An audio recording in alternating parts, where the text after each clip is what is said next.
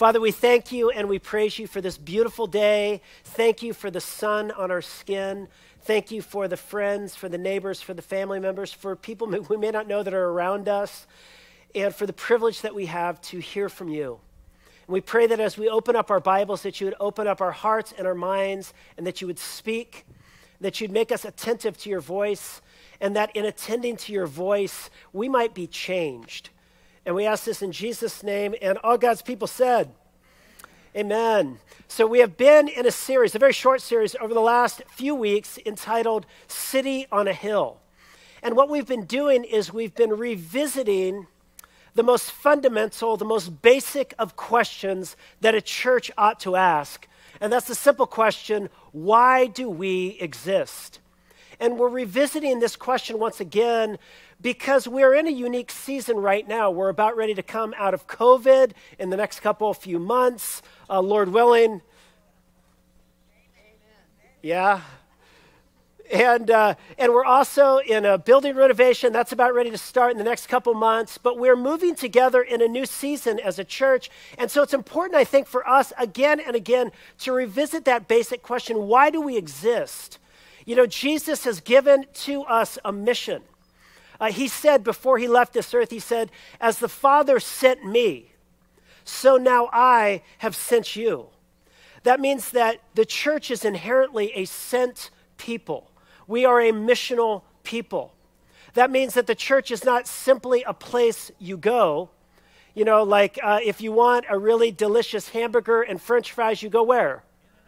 In-N-Out, if you're in Southern California. I was going to make a critical statement about In-N-Out Burger, but I realized that I would not be among friends if I made that statement. That could be dangerous. But listen, the church is not like a hamburger stand. It's not a vendor of religious goods and services, a place you go to get the music you want and the teaching you want and the stuff you want. Instead, the way the Bible frames the church, the way Jesus talked about the church, is that we're not a people or a place where, we are a people who. We are a people who have been called together and have been sent together on a mission in the place God has put us. And so we've been talking together about what that means, and we've been unpacking this metaphor that Jesus gave to us. He said, we are a city on a hill. We are called to be a light in this dark world. We have been given a vocation. And what is that vocation? What does it mean to be a light? Well, it means that we are called to bear witness to all that God has done in Jesus Christ. God, the creator of everything, has acted astoundingly in this world in the death and resurrection of Jesus to bring his healing, restorative, justice-bringing kingdom to bear on earth, even as it is in heaven. In Jesus Christ, his life, his death, his resurrection from the dead, the eternal love of God has become flesh to dwell among us. And that love, that kingdom that was inaugurated in the life and death and resurrection of Jesus has been on the move for the last 2,000 years. And his powerful restorative love has been at work to heal broken lives and broken homes and broken families and broken hearts and broken communities. And it is the vocation, it is the mission of the church to give witness, to give testimony to the people around us of this love that is broken into the world through Jesus. Now, how is it that we bear witness to what God has done in this world in Jesus Christ? Well, we've said in at least 3 ways over these last 3 weeks. Number one, we said that we bear witness to God's love in Jesus Christ first through what we say. We are messengers of the kingdom. We saw last week the model for the church in Philip. You know, we are called to approach those from different places than we're from, maybe different socioeconomic or ethnic or racial or life places than where we are from, and to cross boundaries and to bring the good news of Jesus to those who don't know him. We are called to speak of God's love in Jesus Christ to our neighbors and our coworkers and our family members and our friends so that they, like the Ethiopian eunuch, can know something of the wideness of God's mercy that has transformed and changed our lives. And so number one, we are messengers of the kingdom. So we bear witness to the saving power of Jesus. We are a light to this world, number one, through what we say. We're messengers of the kingdom. But secondly, we are witnesses to the kingdom of God through who we are as a community. We are a community of the kingdom. And we talked about this a couple weeks ago. We looked at the portrait of the early church that is given to us in the book of Acts, and it is beautiful and it's compelling. This is a community of people that were vulnerable with one another. They shared their possessions, they shared their lives, they shared their homes, and they worked toward reconciliation and forgiveness. They were a community that was marked out by love. In their very life together, they were bearing witness that God has a different way that human beings can relate together. We are a community that is called to practice reconciliation and forgiveness and kindness and love together. And in so doing, we bear witness to this reality that is broken into the world through Jesus Christ. So number one, we bear witness to the gospel of Jesus through what we say. Secondly, through who we are. We're a community of the kingdom. But finally, we bear witness to the saving power of God's love through what we do. We are agents of this kingdom.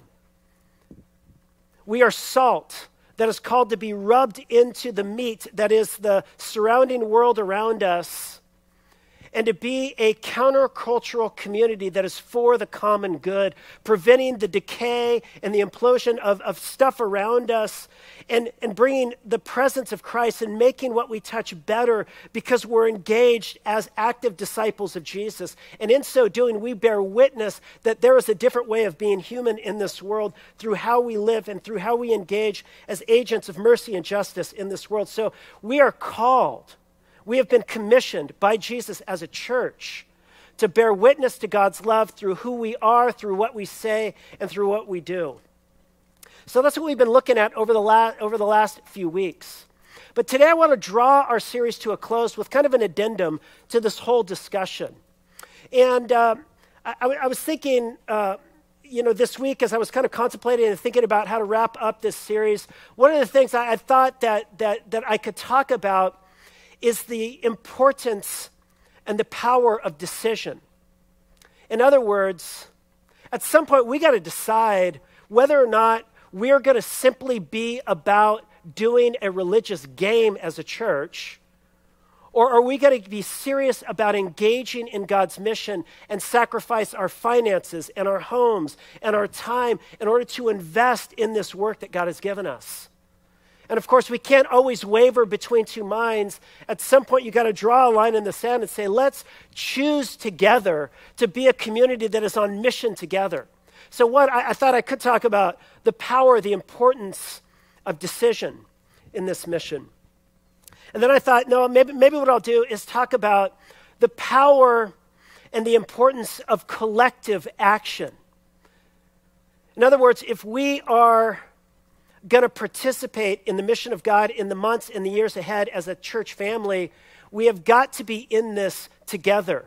You know the old adage, the 80-20 principle? 20% of the people are doing 80% of the work. That's true within this community. About 20% of us are putting forth the effort and the time and actually resources in order to do the work, the mission that God has given us to do. But that can't be. We need to be in this together. And our desire, we said a while back with the Our Moment campaign, our desire all along was 100% participation.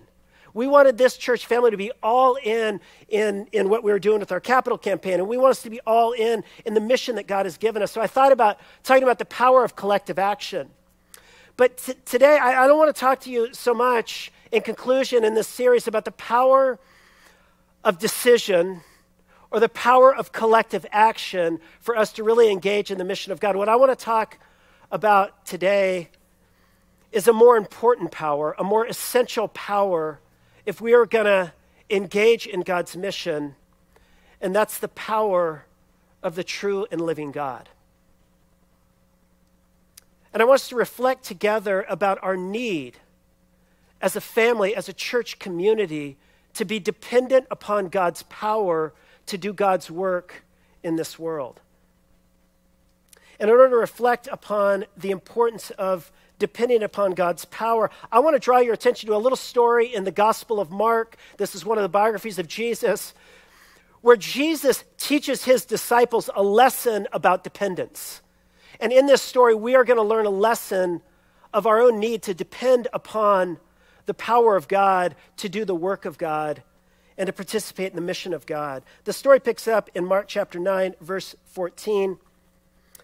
And let's just set this story in its context. Where the story picks up, Jesus is descending from the Mount of Transfiguration.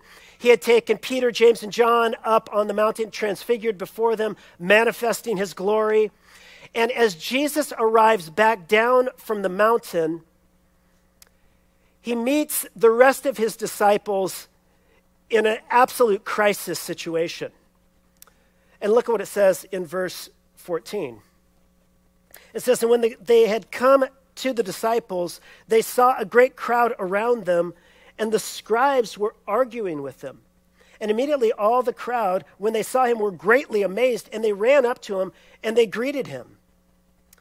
And so Jesus now has been gone for about 3 hours on the mountain, and he comes back down, and it's a complete mess at the bottom of the mountain. And as he arrives upon the scene, his disciples are in an argument with some religious leaders, and they're locked in this horrible argument, and there's this young man on the ground, and he's sick. He's suffering from seizures and demonic oppression, and there's this great crowd gawking, and they're just watching it all happen. And then there's this man who's desperate because his son has been sick for a very long time. He's been harassed by a demon, and he's mentally sick, and he's hurting himself. But instead of helping this man, the disciples are in this argument with some religious leaders.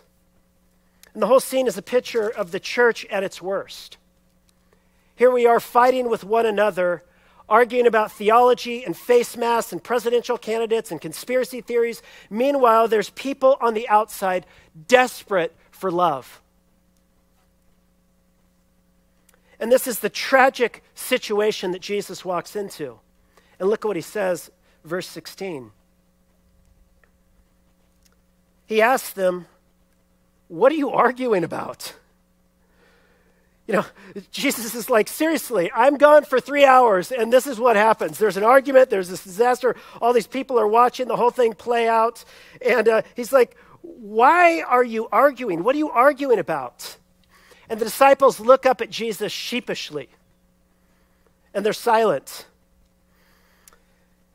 But helpfully, the man who needed help pipes up, and he answers the question, verse 17. He says, "Teacher, I brought my son to you, for he has a spirit that makes him mute. And whenever it seizes him, it throws him down. And he foams and he grinds his teeth and he becomes rigid. So I asked your disciples to cast it out, and they were not able." And Jesus just listens to this, and he answers just in exasperation. Look at what it says next. He says, "O faithless generation, how long am I to be with you? How long am I to bear with you? Bring him to me." And they brought the boy to him. And when the spirit saw him, immediately it convulsed the boy, and he fell on the ground, and he rolled about, foaming at the mouth. And Jesus asked his father, "How long has this been happening to him?" And he said, "From childhood. And it has often cast him into the fire and into water to destroy him. But if you can do anything, have compassion on us and help us." And I love Jesus' response. Jesus looks at him, he says, If I can do anything, all things are possible to the one who believes. So the man, Jesus, after calling out the faithlessness of his disciples and their inability to cast out the demon, names the faithlessness of this father. And the father then, he responds to being called out for his lack of faith in a voice that I think speaks on behalf of us all. He cried out to Jesus and he says, "I believe, but help my unbelief." The man's faith is weak, but thankfully not everything depends upon the strength of our faith, because look what happens next. And when Jesus saw that the crowd came running together, he rebuked the unclean spirit, saying to it, "You mute and deaf spirit, I command you, come out of him and never enter him again." And after crying out and convulsing him terribly, it came out. And the boy was like a corpse, so that most of them said, "He's dead." But Jesus took him by the hand and lifted him up, and he arose.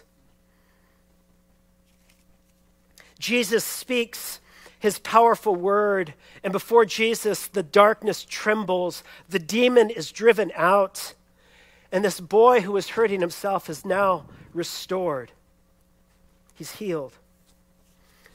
It's a beautiful story of doubt and of faith and of the power of darkness being overcome by the greater power of Jesus. But what I want to draw your attention to is what happens next. Because Jesus actually takes his disciples into a little debriefing meeting after this whole incident in order to teach them. Look at what it says in verse 28. It says, "And when he had entered the house, his disciples came to him, and they asked him privately, 'Why could we not cast out the demon?' And he said to them, 'This kind,'" listen to what he says. They said, why were we unable, Jesus, to participate with you in your work? We've seen you do this work. You've given us this work to do. And now we tried to do it, but we were unable to drive out the darkness. Jesus, why were we unable to cast out the demon?" And Jesus says, note well, he says, "This kind cannot come out except for by prayer." And here's what I want us to see. This is the simple, kind of low-hanging fruit instruction for us in this story. And it's simply this. If we are going to be on mission with Jesus, if we are going to be a community, a church family that bears witness to Jesus in all that we are and say and do, if we are going to participate in the mission of Jesus, we must pray.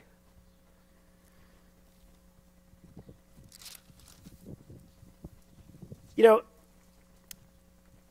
when we are joining in the work of the kingdom, we're joining in a work that is facing opposition.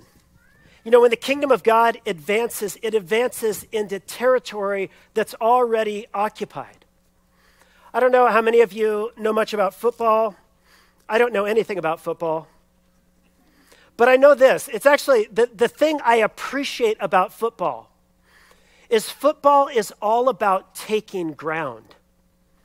And when you're watching a game, it's about this battle over territory, right? It's all about taking more yardage and getting the ball further down the field and owning more and more of the territory. And this is a picture of what is happening when God is at work in this world. God's power, his love, his restorative, healing power it's moving forward in the world, and it's seeking to bring people freedom from their addictions and to help people who are overcome with depression and self-hatred and say, "You are loved." And it's a power at work to come into broken marriages and broken homes and broken families and bring healing and restoration. This is a power that's at work to go into broken communities and make things new. But as the kingdom of God advances, it advances on territory that is already in the grip of some darkness. And you know, don't you? And isn't this true in your own life, that wherever God's light and love wants to further take ground in your own life, that those places of darkness where there's a stranglehold in you, you're like caught in that addiction, or maybe you're caught in your own bitterness and unforgiveness, and it's eating you up, and there's some darkness in your heart and life, and it doesn't yield easily, does it? It's always a battle. It's always a battle. And so as the kingdom of God moves forward, it always moves forward on occupied territory, and that territory doesn't yield easily.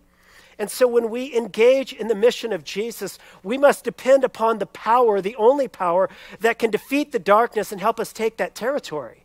In other words, if you're going to engage in the mission of Jesus, you and I must pray. This kind does not come out except by prayer.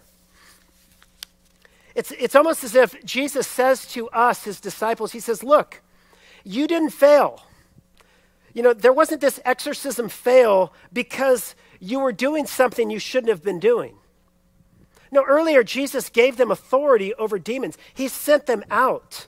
The church is given authority to carry out the mission of Jesus, to drive out the darkness with the light and love of God into every sphere and crevice of human existence. So they were doing what they were supposed to be doing. It wasn't that they were doing something that they were unauthorized to do. And their problem wasn't a lack of technique. You know, in the ancient world, there were all these incantations and spells and things, manuals even, on how to cast out demons. And of course, in our own 21st century America, we have our own manuals and technique books on how to do church life. But for the disciples, it wasn't a problem with technique. And it wasn't a lack of education. They're arguing with the scribes, and maybe they're arguing about who knows more and who knows the right thing to do and who's doing it in the way in accordance with the Bible. But it wasn't a lack of education. It wasn't a lack of technique. It wasn't a lack of skill. The problem was, Jesus says to us, he says, look, this kind is way beyond you. The problem is that in the face of real darkness, you don't have what it takes. Maybe when you were young, like me, you had a teacher that told you you can do anything you want to do. You can be whatever you want to be. And when I was in 6th grade, I played basketball. And I loved the Lakers and dreamed of being in the NBA. But I didn't have what it took. If I wanted to play NFL football, I just don't have what it takes. Could you imagine me playing football? I would be killed.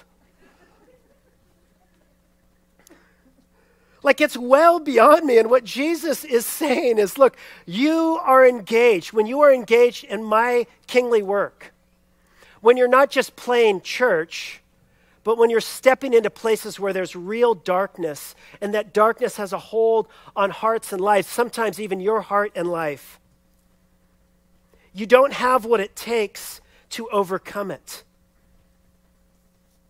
Now, don't misunderstand me. I'm not saying that we shouldn't do our best with what we have. Of course we should. We should work hard.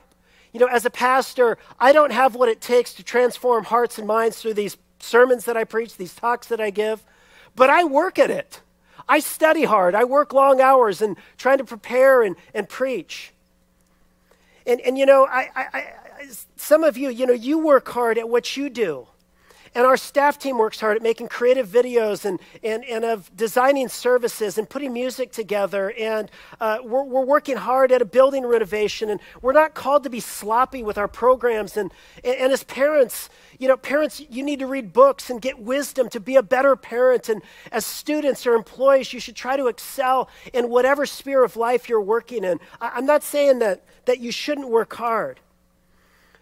But let's be clear, our best is not enough. It is not enough for this kind. There is darkness that cannot be driven out by our own best efforts. There is work that goes well beyond our skill. It goes well beyond our Bible knowledge, our technique, our gifted staff, our parenting skills. Because the work that we want to see most happen, a movement of the gospel, transformed lives, people who are freed from addictions, communities of reconciliation where people are marked by loving hearts and minds are radically transformed. None of this is stuff that we can accomplish on our own. And of course, you know this if you're a parent, right?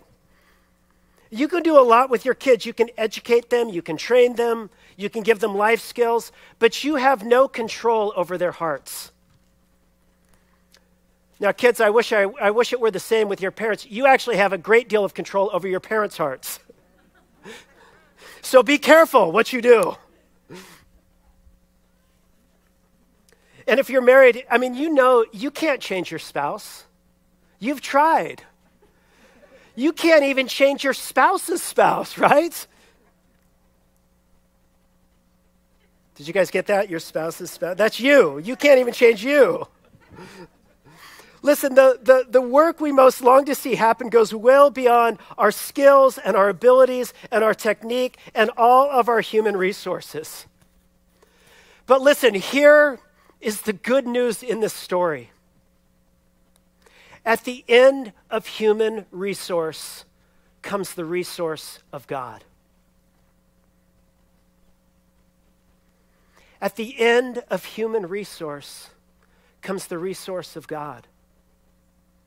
When you come to an end of yourself and your abilities and your techniques and all of your hard work, there is a power that brought all things into being that can work in your life, that can work in your family, that can work in this community. There is a power outside of ourselves at work. Dr. Martin Lloyd-Jones was a preacher that lived in Britain back in the 20th century. And I remember I read a book of his years ago, and I still remember this chapter in this book. It was a book on revival. And I remember he had a chapter in this book on this story. And he wrote this. I've never gotten away from these words. He said, "We have got to realize that however great this kind is, the power of God is infinitely greater. That what we need is not more knowledge, more understanding, more apologetics, more reconciliation of philosophy and science and religion and all modern techniques. What we need is a power that can enter into the souls of men and women and break them and humble them and make them anew. And this is the power of the true and living God."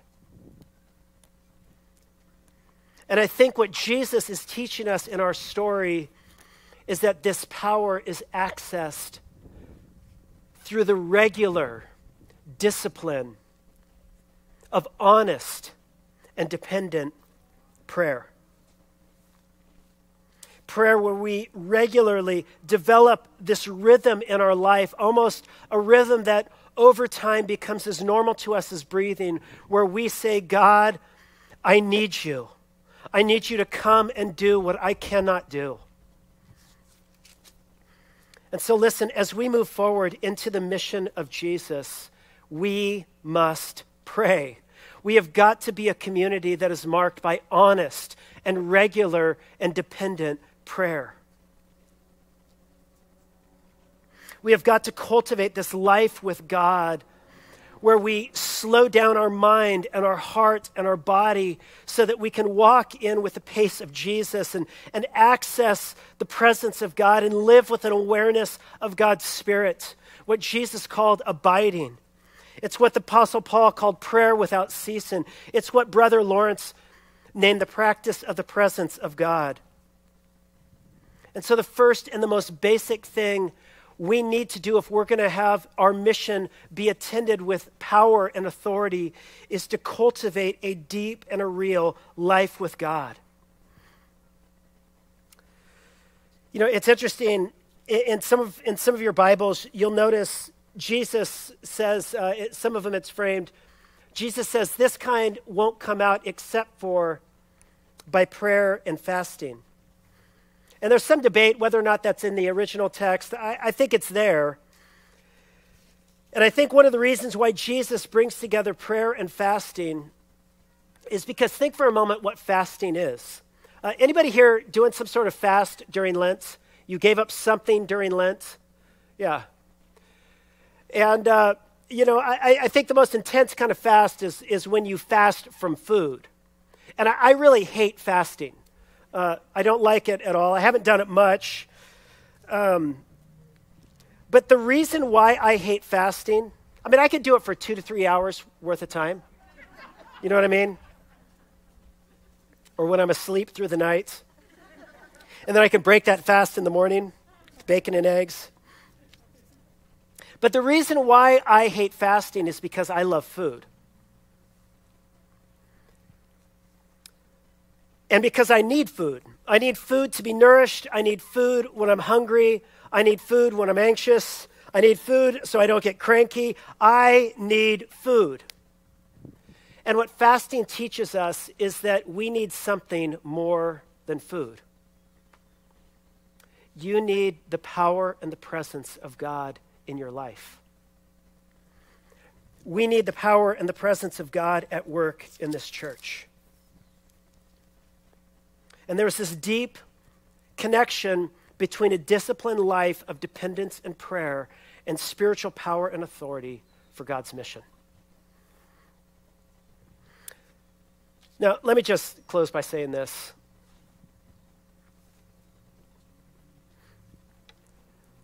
Not everything depends upon your disciplined prayer life. And sometimes the way you move forward into a deeper life of prayer is to simply begin where you are at today. And if today you're just a distracted person and you have a hard time sitting for 3 minutes without thinking about pizza or bacon or something, or whatever it is, begin where you are at. Begin where this man began, who simply spoke those words, I believe, but God, help my unbelief. God, I believe. I want to live into this life of greater dependence, of greater trust, but it just seems like, God, I've got a lot of doubts. I've got a lot of questions. I got a lot of hangups. I got a lot of issues. And God, I believe, but help my unbelief. And may you and may we, when we begin in this place of humility and dependence, may we, like this man, find ourselves confronted with the gracious healing power of Jesus, who works on behalf of even those who are faithless and struggling to believe. Lord Jesus, we come to you now, and we come as a needy, broken people who are beset with all kinds of darkness around us in different ways and shapes and forms and manifestations. And God, you know all of the places where there is battle here tonight. And I ask, God, that you would meet us with your grace and with your power and with your love afresh. That you would reinvigorate our hope. That we would discover your freedom and your power. That we would know the cleansing of your blood again. That we would know that you are a God who is with us and for us. And I pray that you would fill us afresh so that we could be your people on mission in this world. And we ask this in Christ's name. Amen.